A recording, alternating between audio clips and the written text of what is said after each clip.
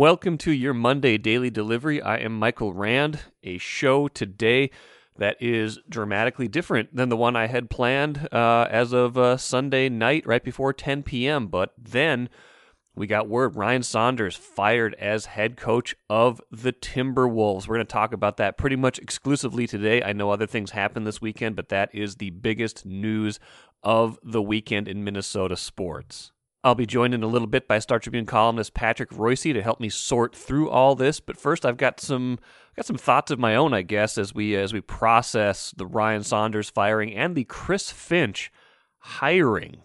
An interesting kind of set of dynamics in play there. Right off the bat, not terribly surprising if we're being honest, right? I like Ryan Saunders. He's a good person.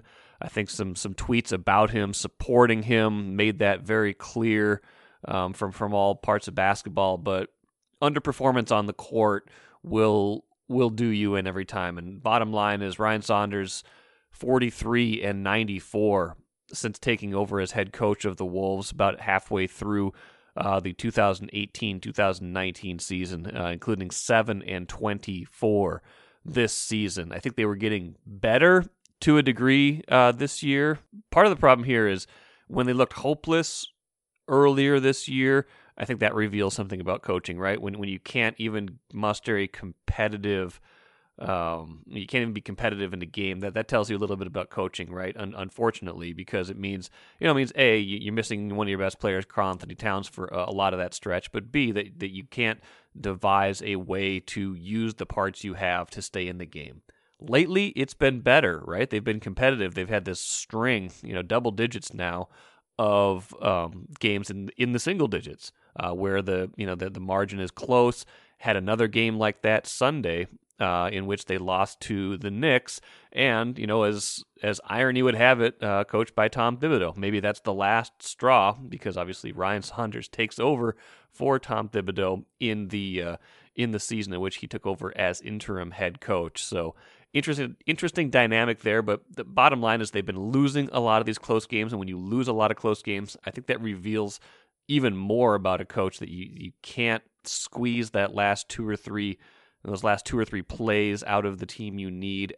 You can't. The coaching becomes extra crucial when you feel like a team is very close to winning a lot of games that they are losing instead. Now, maybe the timing of it was a little surprising. They were at home just a little while ago. They'd been, they lost to Toronto at home on Friday. Why wait till they go on the road to New York before you do this? And the hiring of Chris Finch certainly qualifies as a surprise. You had David Vanterpool on your staff right now. He's the associate head coach, a coach who, as a defensive coordinator of sorts, maybe you look at that and you say the defense has underachieved largely during Vanterpool's tenure last year and this year.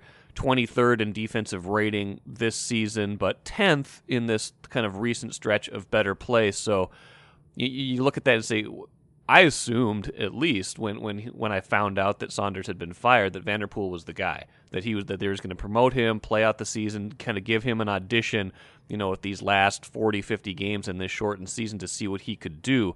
Instead, they go hire Chris Finch, assistant from Toronto, current assistant from Toronto. We'll get to that in a moment, but you don't need me to wonder about passing over David Vanterpool. A much more qualified person can do that. Damian Lillard, who played under David Vanterpool in Portland for several seasons, tweeted, quote, "How the hell do you not hire David Vanterpool, and he's right there on the bench and has been in the front office successfully and on the front of a bench of a winning team successfully, parentheses 7 years, and also has played a major role in the development of a dominant backcourt, SMDH." That's a good question. This is a surprise. It's less of a surprise when you consider the history of Chris Finch, how he coached in Rio Grande when Gerson Rosas, Timberwolves president, was with Houston. Rio Grande was the G League affiliate of the Rockets.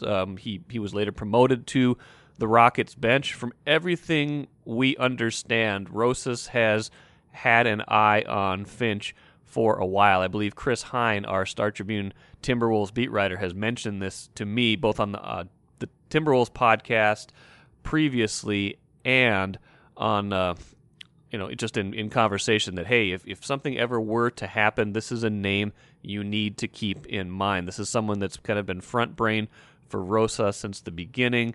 Why not hire him right away at the jump at the start of the 2019-2020 season before they made Ryan Saunders the permanent head coach, not just interim? That's a good question. That does make you wonder kind of what the chain of command is with that hire, and whether Rosas was kind of waiting for the moment to bring his guy in. But his guy is in now mid-season. A tweet from at JG Average Runner says, "When is the last time something like this has happened in any sport? 1. Mid-season firing. 2. Announce a new hiring in the hour. 3. It's an assistant coach from another team. This all seems very strange." I will agree. That sounds very strange to me too. Hopefully we'll be able to sort this all out in the coming days. I'd love to get Chris Hine back on the show, once the dust settles a little bit, once we've had some introductory news conferences, once we have a little bit more information and not just raw reaction to all this. But yeah, it'll be that's interesting. I can't remember this ever happening where you just hire someone from someone else's staff. He's working on Toronto's staff up until a day ago. I had funny thing. I had Teresa Resch, Raptors executive, on the show a few days ago before the Wolves played the Raptors. Didn't think of asking her if the Wolves were about to hire a Raptors assistant coach because that's never happened before. But just some strange symmetry in all that. But yeah, Chris Finch, said to be an offensive-minded head coach. They can certainly use that if they are going to build an identity on this team. The players that they have invested in the most heavily, at least with money so far, are Karl-Anthony Towns, D'Angelo Russell, Malik Beasley. They are offensive-minded players, not defensive-minded players. So you probably should have a coach who caters to that. But you got to figure it takes a while to implement the system. You're doing it on the fly this year, so that part of it is very strange. Last thing I want to get to before I bring in Patrick Royce, it sure feels like this puts it all on Rosas now, doesn't it? Before he kind of had some cover of, I don't have my guys, we're still working through this, haven't necessarily been able to hire exactly the coach of the future yet, even if he publicly was in Ryan Saunders' corner and wanted Ryan Saunders to succeed. Well, he's definitely got his coach now. Chris Finch is in. A lot of eyes now turn to Gerson Rosas. You've made all of these moves. You've installed your system. Now you have this new coach. What's going to happen? Because they've underachieved this year. I think more of it has to do with the product on the court so far, not the personnel. I think he's made some good moves, especially around the fringes of that roster, to bring in good, second-round picks, undrafted free agents like Jordan McLaughlin and Naz Reid.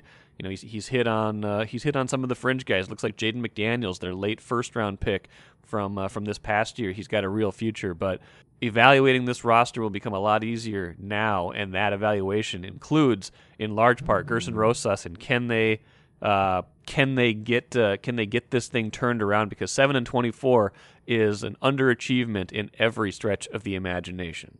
I'm Nyla Jean Myers, Senior Assistant Sports Editor at the Star Tribune. Thank you for listening to Strip Sports Daily Delivery. This work is made possible by our Star Tribune subscribers. For unlimited access to the articles mentioned in this podcast and our coverage of Minnesota sports from pros to preps, go to startribune.com/subscribe. Happy to be joined right now by Patrick Royce, Star Tribune columnist. He's seen pretty much every Timberwolves coach there is to see, and now we'll see another one, Chris Finch. Patrick, welcome to Daily Delivery, first time appearance, and right off the bat, I just got to ask you your reaction to the Ryan Saunders firing and the Chris Finch hiring. Well, my reaction to it is that I watched the game last night, and then just said, well, that's Tibbs might be playing more old-fashioned ball than he did here. It was amazing. And then then my wife and I watched a BBC, 2 episodes of a BBC series.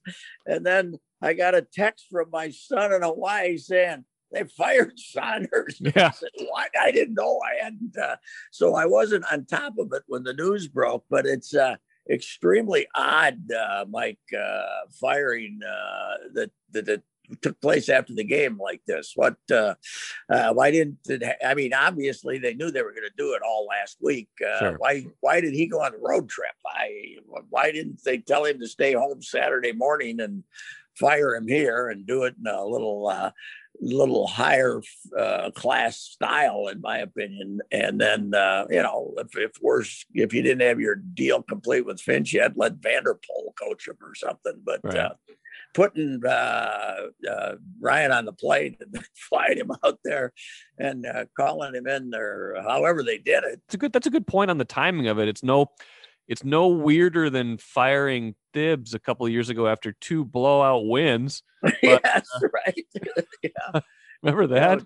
Thibs couldn't get along with people. That was his main problem. But it was, I mean, we all knew that he wasn't going to be back next year. But it's something that was going to happen.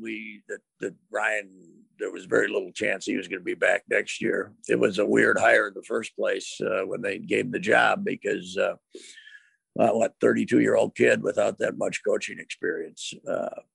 You look at him, if what you saw last night from Cat when he wanted to beat Tibbs is how he intends to play 75% of his games. If he could play 75% of his games, then they got some potential here. If he's going to coast through half of them like he normally does, then I think they're in trouble. So I think it's all depending on him. If he wants to be a great player, or if he wants to shoot, if he wants to get in and mix it up and get rebounds and block some shots like he did last night in the fourth quarter, then they got some hope here. And if he doesn't become he thinks he's a superstar, but he's far from that. And I think that's what they need more than anything, is him to develop some kind of a consistency that he hasn't shown us. Cat, to me, was we all saw great potential. He played every game. He when he the first couple of years, wow, this is going to be something. And I think, to me, I've been disappointed. Beyond the injuries, beyond not playing all the time, I've just been disappointed by the degree of effort that we see from him most nights. I suppose it's easy to get down when you're getting beat so often. But if he could be the player he was in the fourth quarter last night, 2/3 of the time, then there's something that can happen here. But Edwards has got a tremendous athletic ability. Is he going to become? He's shooting 37% or something right now, and could he be a 45% shooter, a 44% shooter? That's going to decide whether he can be a star. This McDaniels certainly looks like he has some potential. But, Mike, I don't know about you, but I'm not a D'Angelo Russell guy. I don't think that he brings much. He's, he can get hot and win a couple of games for you, but he couldn't guard me, or no, he wouldn't want to. I lost a lot of hope for him last year when I came back from spring training and went to a game against Orlando. And Markelle Fultz, one of the great flops in the history of number one draft choices, was driving by him and shooting layups just as often as he wanted to. So I don't know about him either. But we'll see what this new guy, Chris Finch, can do with him. He's supposed to be an offensive genius, so we'll see. Yeah, I think the thing I'm glad you mentioned Russell. I'm cooling on that. I liked the idea of trading Wiggins. I like the idea of, this is the guy they've wanted to get. This is the guy that Rosas has been after for a while, and they were able to, kind of do the get rid of Wiggins in one fell swoop. Now, the problem is they're also out a draft pick, and it could be a pretty high one this season if it conveys, and it still could be a high one next season. But the larger point with that is, I think this series of moves now puts a lot of eyes on Rosas, right? If Saunders wasn't his, handpicked coach, even if he was the coach that Rosas initially, hired, he inherited him, but he made him the permanent head coach. Then now he's definitely got his guy. He's got his system. He's made a lot of trades to make this roster what he wants it to be. I wouldn't say it's a complete, I don't say the roster's complete, but it's at least the way they want to play, they have the players they want to play now. This puts a lot of it on Rosas right now, don't you think, to deliver on his vision? Yes, I don't think there's any doubt about that. What's interesting to me is you mentioned the draft choice. If they don't end up picking 1, 2, or 3, and a lot of that depends upon what the ping pong balls are, because right now they have the worst record in the league. But if indeed, to me, your commitment for the rest of this season should be keeping your draft choice, right? It should, but it's hard because you only have a 40% chance of keeping it, even if you have the worst pick. So the odds are stacked against you, even if you're the worst. Do you think the benefit of having Finch outweighs the fact that you could just keep playing rotten and losing?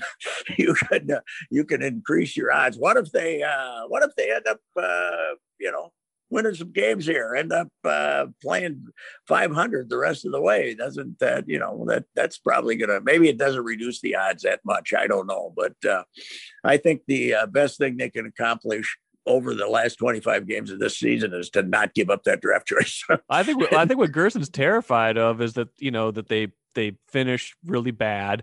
They don't get a top 3 pick because statistically they're not supposed to. And then it ends up being like the number 4 or number 5 pick, which is the most likely thing. So I think he'd like to win some games and have the pick convey and be like a number 8 or number 9 pick instead of, I don't know, if I'm just inside his head. I think it's more embarrassing if you end up giving up a top 5 pick than if you play better and then reduce your lottery odds this season. But they're going to give up the pick one way or another. It's either this year or next year. So, maybe they feel like they've got enough young players right now. Let's try to win now. And the other thing with that is the clock is ticking, right?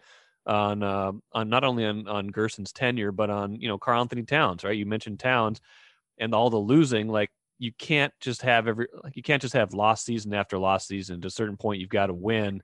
So maybe they try to jumpstart that now. But I'm surprised that Vanterpool wasn't given at least the interim tag right now, because it sure seems like he was the head coach in waiting all along until he wasn't.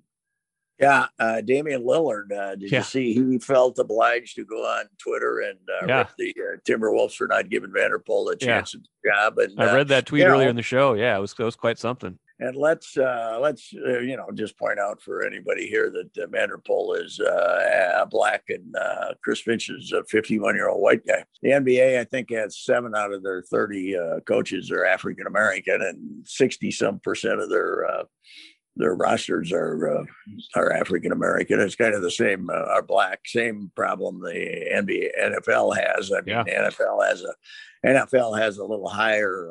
It had 70-some% black players and 2 coaches now. So I know. I mean, it's out there, and I'm sure that they all thought they saw Vanderpool sitting on the bench next to a guy they knew was going to get fired and thought he was going to get the job. But so anyway, Finch is an interesting story though, man. He's,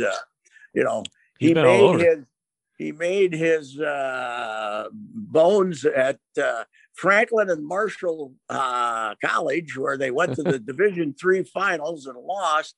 And then he ended up over in Europe. He played for the Sheffield Forgers. They were the Sheffield Forgers. I think it's a steel town. I don't think they were talking about forging checks and stuff like that. And then they became the Sheffield Sharks, and he started coaching them in the British Basketball League. And then he stayed over in Europe, and he coached around Europe for quite a while. And then he got back over here and got some assistant's job. Why did he travel around so much as an assistant? He had 3 years in Houston. I guess it was other coaches being fired and bringing in their own staff. So, but he was only in New Orleans for 1 year. He's only in Toronto for 2 months. 2 months. So it's and he was given credit for saying they had increased the offensive efficiency of Toronto. But all I know is last year Toronto was without Kawhi, trying to repeat their championship. They were almost the surprise success of the NBA last year, and this year they're not playing nearly as well. They got guys hurt. Kyle Lowry's not playing, right? But I don't know. I look at the offensive efficiency is improved. Okay, well, you're losing, so what difference does it make? But anyway. It is too bad that this happened last night, because we could have talked about Tibbs ball a little more. Well, yeah, That was the original premise of all this, was that we were going to talk about that. And, but it does, you know, it does add some nice symmetry to all this, though. Obviously, you know, didn't get fired because he lost to Thibs, but, you know, just, you know, it was a little over 2 years ago that this whole, you know, kind of merry-go-round started when, you know, when they fired Thibs. And, you know, the thing you forget about that season is, I believe, post Butler trade, the Wolves were like 15-12 under Thibs. They were starting to play a little bit better. But yeah, he couldn't get along with anybody. You can say too, like that team as it was constructed wasn't really going to go anywhere. It, you know, maybe it was going to be, you know, they would have had more wins, I think, certainly at this point, if Thibs was still coaching the team and had played out the contract, because this would have been the last year of his contract, would it not have been? This would have been year 5 of the 5-year deal. No, but I don't think the 5th year was guaranteed. Okay. So I think they paid him off last year. I think he got $14 million when he left. Okay. So, or that was it. I know he kept his condo here until October of that year because he had this expensive condo with a lease. So he just hung around here. That's right. Kind of like a coach, you know, kind of cheap, but odd character. I know him pretty well. He goes back to He's Bill Musselman all over again, except without as much personality. But the same driven idea to win tonight's game. Yeah. And that, you know, that even back when Bill was doing it in the first 2 years of the Timberwolves, it wasn't such an outlier as it is now, because the way the NBA has gotten in the last 10 years, the last 12 years since LeBron put together the All-Star team in Miami, here's the difference, Mike. In the NHL, if you make the playoffs, you got a chance, right? In the MLB, if you make the playoffs, unless you're the Twins, you have a chance. You know, you got a chance. The Twins aren't going to win a playoff game. We know that, so we enjoy the regular season. You know, if you make the NFL in the playoffs, if you make the playoffs, everybody's excited and you got a chance. In the NBA, making the playoff, you don't have a chance. No. If you're, you know, Toronto sneaked in and won it, I think, is a 4 seed or something the other, but you don't have a chance. You finish 6th, 7th, 8th, now 9th or 10th. Okay, good. You win a playoff here. You don't have a chance. You're not gonna get to the conference finals if you're not one of the 3 best teams in your conference. So making the playoffs is, you want a coach who's, in the modern times, most of the guys, you know, want to get, it becomes, how many ping pong balls can we get? Can we get this great player who's in the top 4 or 5? And when you're in Minnesota, you're never going to have an all-star team you're never going to have Cat say, boy, I'm staying here and I'm going to get 2 of my buddies and we're going to come in and freeze our arses off in Minnesota and in an old arena. And where they don't really care that much about the NBA, but we're going to put together an all-star team and win here. It's a really difficult situation, and the league is, you know, the league does well, still gets a lot of conversation when stuff like this happens, but you know, it's too dang top heavy, and it's just, and now a guy like Cat, we can worry about a guy like Cat. Oh, is he going to stay? Is he going to stay? Yeah. Well, do something to make me care if you stay or not. Okay. Yeah. It's got to be more than you've done so far. You've got to do more than you've done so far for me to say, boy, we got to give all our efforts to keeping him around, because he has proven, well, now being hurt so much, who knows, but he's proven that he's not going to take you any place if he plays like he's played the last 3 years. So yeah, I don't think they can be the team they want to be if he's your first option. I've come to that conclusion. I think a lot of people have too. I think, you know, gifted offensive player, but you need someone a rung above him if you're going to be, you know, a real threat. And you know, maybe that becomes Edwards. I don't know, but it's not. I don't think it's Cat. You know what they should have him do at the All-Star game? He's not going to make the team, but have him do shoot the 3, get the 3-point contest. Yeah. He's fabulous. He's a fabulous 3-point shooter, beautiful stroke, quick trigger. It's you know, if he wasn't 7'1", we'd say, oh man, aren't we lucky to have him playing on the wing? But he's he was. Didn't you think last night he was inside mixing it up more than he's been in a long time? Yeah, he was. Some of that's, you're right. He's, finally getting back into maybe a little bit more playing shape. But you're right. It goes beyond this season. It goes back a few years even. And part of it I think is the style. They've got him playing outside a lot. They've got kind of that the outside in offense, the motion, and we'll see what Finch wants to do with him, and what Rosas wants. But yeah, some of that takes him away from the basket, where I think he's actually pretty good in there when he's been put in those situations to mix it up and get those rebounds. So you know what is interesting about him, Mike, is allegedly he was not a Thibodeau fan. Well, they played 209 games with Thibodeau as coach. He played them all. Yeah, he did. Yeah. 209 out of 209. Yeah. That's amazing, isn't it? It is. I mean, he showed up and he played. The other great thing about the whole trade and the whole change is I ran into a headline the other day about what a great defensive player Andrew Wiggins has become. Yeah. And what a great complimentary player. Isn't it amazing how the teams, how people could look when when everybody's not saying he's got to be the guy. Yeah. And the expectations are when you have low expectations, they are much easier to achieve. No kidding. Yeah. So that's what you have in Wiggins. They like Wiggins better than we like Russell right now. I think that's 100% accurate. Well, we'll see if Russell can get back in the court, in the next 4 to 6 weeks. We'll see, we'll see what happens the rest of this season, but it feels like, kind of this perpetual rebuild is heading into a new phase with a new coach, and plenty to watch. What they play a couple games right off the bat here. I think they get Milwaukee and is it Chicago, right? In the next 2 games, there'll be plenty of chances for offense against Chicago. But yeah, I don't know.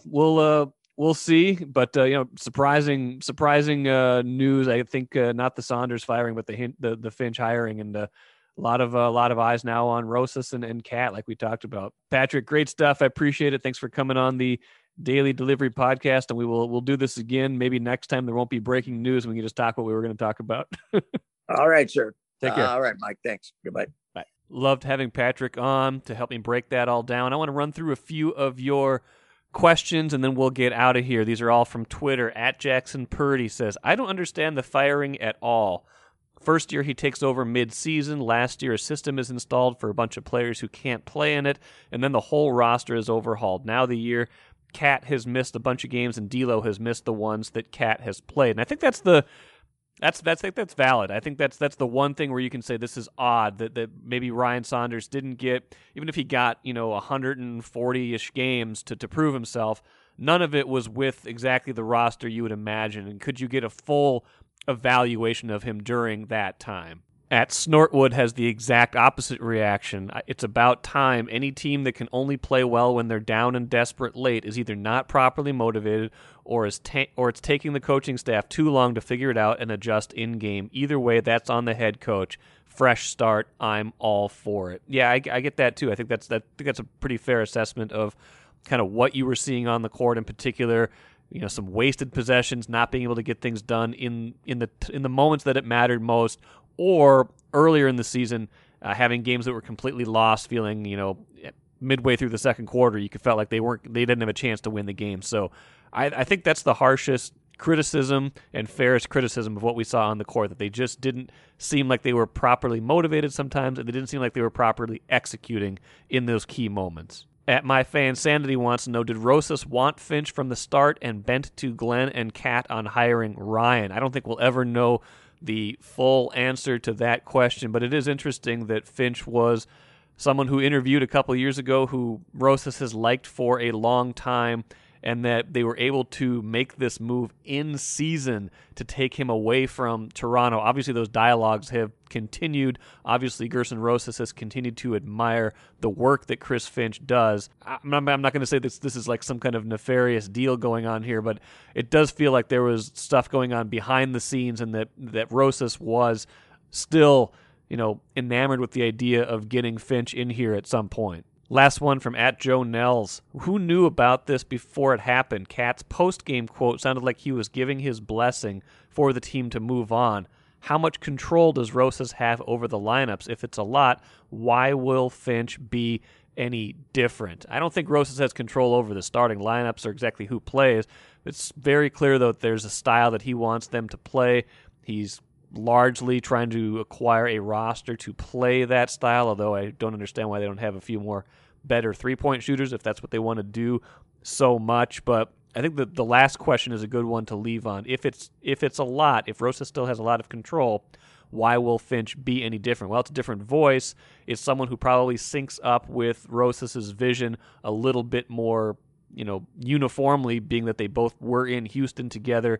They know each other. They know kind of the style they want to play. So that's what I could say to that question, that if Finch is fully bought into Rosas' system, which I would hope he would, and I hope Rosas knows exactly what he's getting in Finch, then that's the upside to this. If they can all get this on the same page, then maybe they can get something going and turn this season around to a degree and turn the next one around as well. That will do it today for the Daily Delivery podcast.